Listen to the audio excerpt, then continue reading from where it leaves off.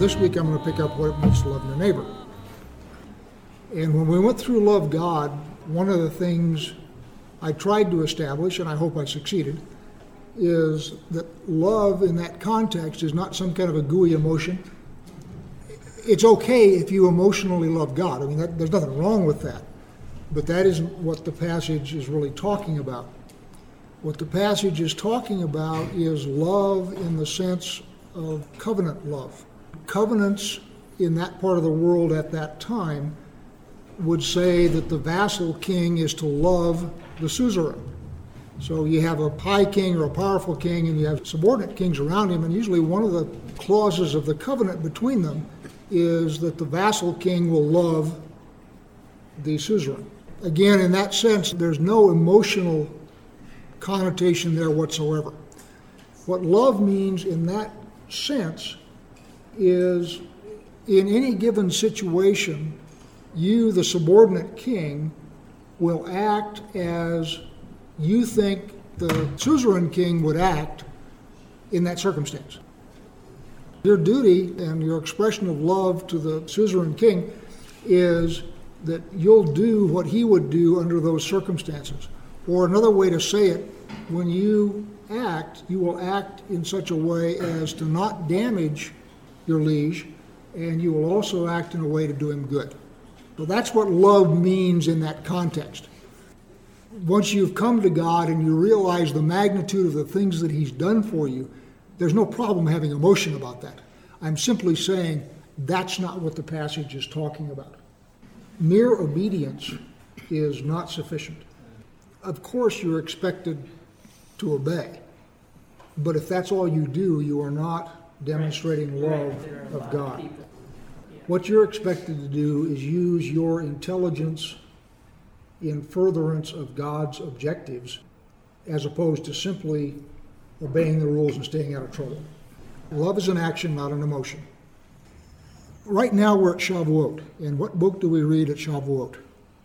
The Book of Ruth is read on Shavuot, and Foreman has got just a wonderful series on Ruth that he's done over a couple of years. I'm going to do about half of it, and I'm going to do it abbreviated. What he starts off with is, if you look at Abraham, Genesis 12, Abraham just sort of drops out of the overhead. At the end of 11, we have discussion of Terah and Terah's family, and then all of a sudden Abraham blossoms in to the progenitor of all believing people in the Middle East. I mean, Muslims trace their lineage to Abraham. Christians trace their lineage to Abraham. Jews trace their lineage to Abraham. Who's this guy Abraham? And how does he just sort of, boop, there he is. I picked you, Abraham. What Foreman does is he goes through why that is. And in order to understand it, you got to back up to Genesis 11:27. Now these are the generations of Terah. Terah fathered Abram, Nahor, and Haran fathered Lot. Haran died in the presence of his father Terah in the land of his kindred in Ur of the Chaldeans. And Abraham and Nahor took wives. The name of Abram's wife was Sarai, and the name of Nahor's wife Milcah, the daughter of Haran, the father of Milcah and Ishka. Now Sarai was barren, she had no child. Then Terah took Abram his son, and Lot the son of Haran his grandson, and Sarai his daughter-in-law, his son Abram's wife, and they went forth together from Ur of the Chaldeans into the land of Canaan. But when they came to Haran, they settled there. And the days of Terah were 205 years, and Terah died in Haran. What Foreman teases out of this is why it was Abram, as opposed to any of the other people named in the Bible. We have these genealogies that go on and on and on. And why this guy, as opposed to a dozen other guys? And where he comes is, this story is in fact typical. The elements of the story are, you have a father, you have three brothers, you have one brother dies. And it turns out that that happens every 10 generations in the Bible. And how that is dealt with by each of those 10 generations is the key to why Abram is the guy and not somebody else. So let's back up 10 generations from Abram. Noah, Shem, Ham, and Japheth. So you have a father and 3 brothers. In a sense, one of the brothers dies, doesn't he? Because Ham is cursed. Ham isn't cursed, his descendants are cursed. It's as if he dies and has no progeny, because his descendants are all cursed. In the physical, they do. But symbolically, what's happened is you have a dad, 3 brothers, one of the brothers dies. Back up 10 generations. That brings us to Cain and Abel, doesn't it? And there you have Father Adam, and you have 3 sons, one of whom dies. Cain, Abel, and Seth. Go back to Abraham for a minute. Go forward now 10 generations. 3 brothers in quotes, one of whom dies. You have Boaz, you have the near kinsman, and you have Elimelech. So what I'm saying to you is every 10 generations, starting with the first family, we see this pattern repeat. First off, you have the dead brother. And the dead brother has interests, but they are not interests he can do anything to advance because he's dead. So to advance your dead brother's interests then becomes the ultimate act of chesed, kindness, because you are doing something for your brother, but he cannot pay you back. It is a pure act of love. So now let's start with the first one, Cain, Abel, and Seth. And what you have is the dead brother is Abel. Who advances his interests? His parents, Adam and Eve.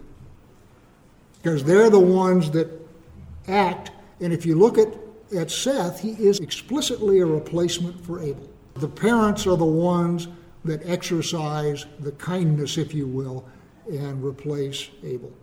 Forward to Noah. Who do the 2 brothers protect? Their father, not their brother. The 2 brothers do a kindness, but they do the kindness to their father, not their brother. Fast forward again. We're going to go non-scriptural on you for just a minute, but it'll be okay. Now you have 3 sons, Abram, Nahor, and Haran. Haran dies. He's got 1 son and 2 daughters. Nahor explicitly marries one of the daughters.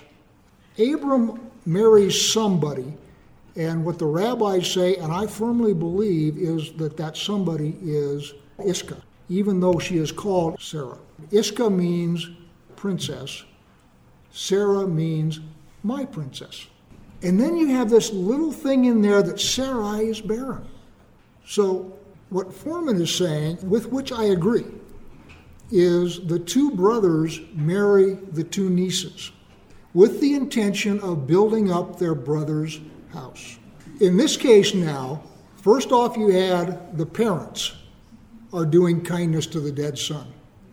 Second one, you have the 2 brothers are doing a kindness, but instead of doing it to their brother, they're doing it to their father. Third case now, you have the brothers doing kindness to each other. The 2 surviving brothers step in and set up so Haran's household continues and is built up. His daughters are taken care of. They're taken into a family. They're married. They get children and so forth. If you go forward to Elimelech now, Elimelech has sons, and all 3 of them die. So now Ruth is stuck. Orpah, who is the other daughter, is released by Naomi and said, go back to your people, find yourself another husband, go on with your life. This is all a dead end. Ruth says no. And what Ruth does is she comes back and she builds up the house of her dead husband and father-in-law. So she now is acting the part of the one who is the kinsman. And oh, by the way, we have this seduction scene that happens on the threshing room floor.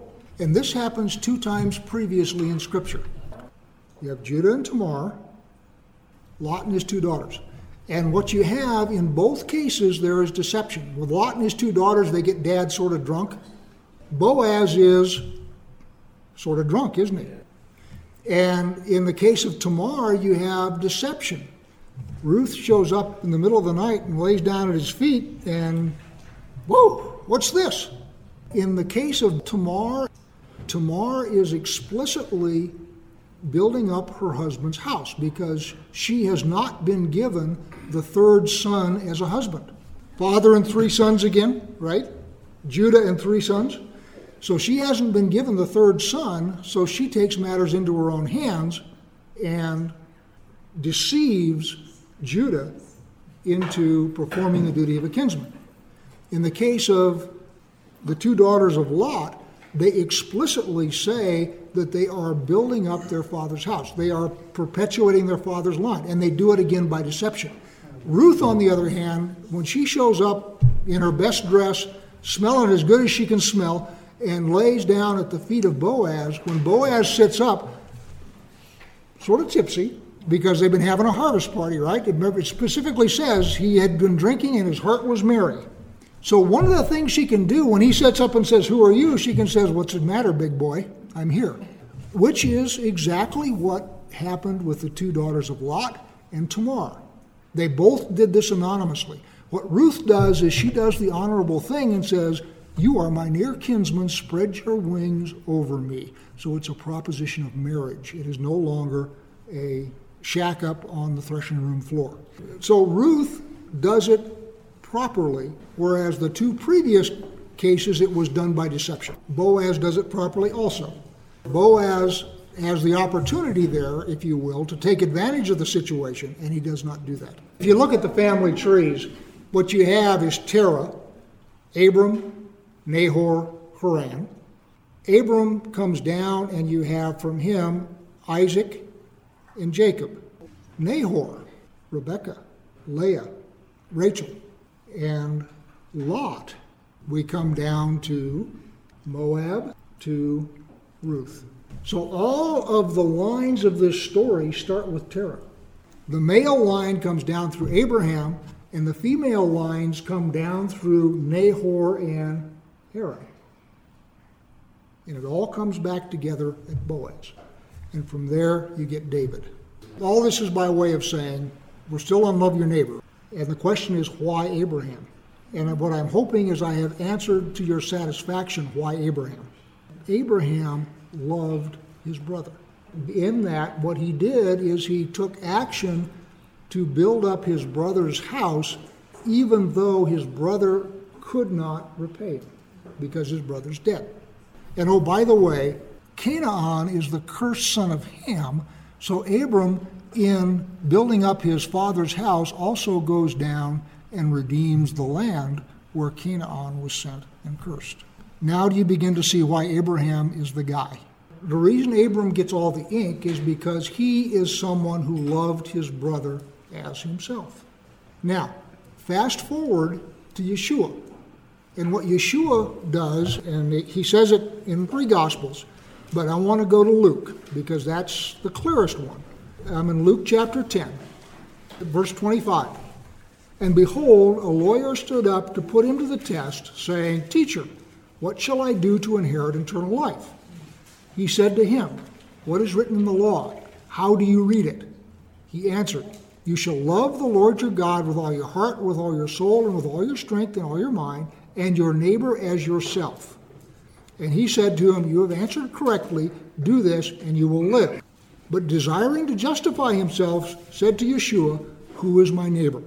So now what we're going to do is we're going to make the leap from building up your brother's house to building up your neighbor's house. Yeshua goes through the parable of the Good Samaritan, and I don't have time to teach that. I've taught it lots of times before, and you're probably all familiar with it. What Yeshua sets up in this circumstance, where you have the guy that goes down from Jerusalem on his way to Jericho. He's beset by robbers, and they beat him unconscious, and they strip him. And in John's version of this, he's laying face down. So what that means is you can't talk to the guy, so you can't recognize his accent.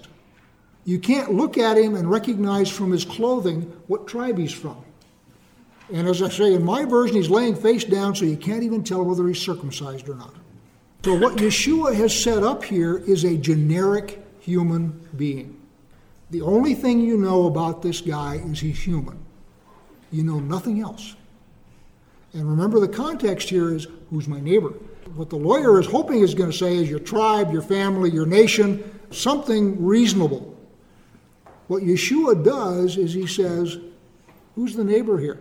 And the lawyer is forced to answer, the guy that helped him. He's very wisely set up a situation where there is nothing that you know about this guy except that he's human.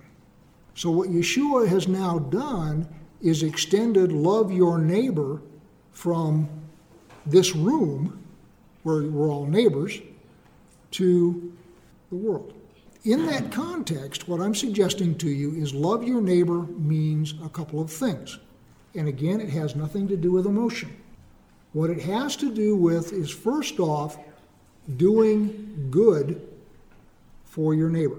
And that's what Abram did, his neighbor in this case being his brother, physical brother. He did that, and that's how he got to be the big dog in Scripture, because he was the first one that did that. Remember, we have this same situation repeating every 10 generations. He's the first one that gets it right. And that's why he becomes the man he is. Then we have the Torah. And what the Torah talks about is, again, sort of a minimum standard, which is to say, you can't murder them, you can't cheat them, you can't use dishonest weights and measures, you can't slander them, you can't do all these things. And I'm suggesting to you that just like our earlier discussion on obedience, that is necessary but not sufficient. Because all that does is set you up so you don't harm your neighbor. And that's a wonderful baseline. Most people don't attain that baseline. I'm not suggesting that that's trivial. It is not. It is not at all trivial. But that's not what love your neighbor means. It's the base. What love your neighbor means is take every opportunity to do good to your neighbor. And I'll give you a couple of examples.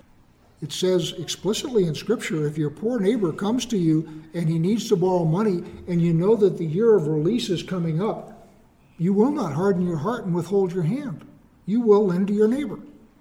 Even though you know that the year of release is coming up and there's no way that sucker is going to earn enough money to pay you back before the debts are canceled. You can't even think about not lending him any money. So that is by way of doing good to your neighbor. Another example, and this one I'll have to credit for Ralph Messer. He told this years and years ago, and I never forgot it. You have a farm or a piece of land, and you want to sell it. Just want to move, whatever, no particular reason. What you are obligated to do is you are to go to your neighbor and give him first right of refusal. You don't have to sell it at a discount, but what you do is you give him the first opportunity to buy it, because in buying, he now has two pieces of land, and the two pieces of land together are going to be worth more than the two individual pieces separately. So what you've done then is you have gone and you have done good to your neighbor. And as I say, you don't have to take a loss. You don't have to sell at a loss or anything like that. You still get market value.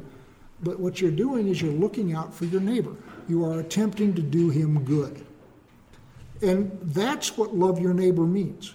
What you try and do is you try and set things up so your neighbors around you also prosper. As with God, simple obedience, simple not harming him is, of course, necessary, but it's not sufficient.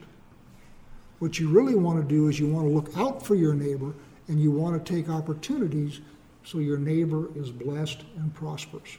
That's what loving your neighbor means. And Yeshua, by the way, broadens who your neighbor is. What that translates to me is you go through life looking for ways that you can bless people. And it doesn't have to be somebody in this room.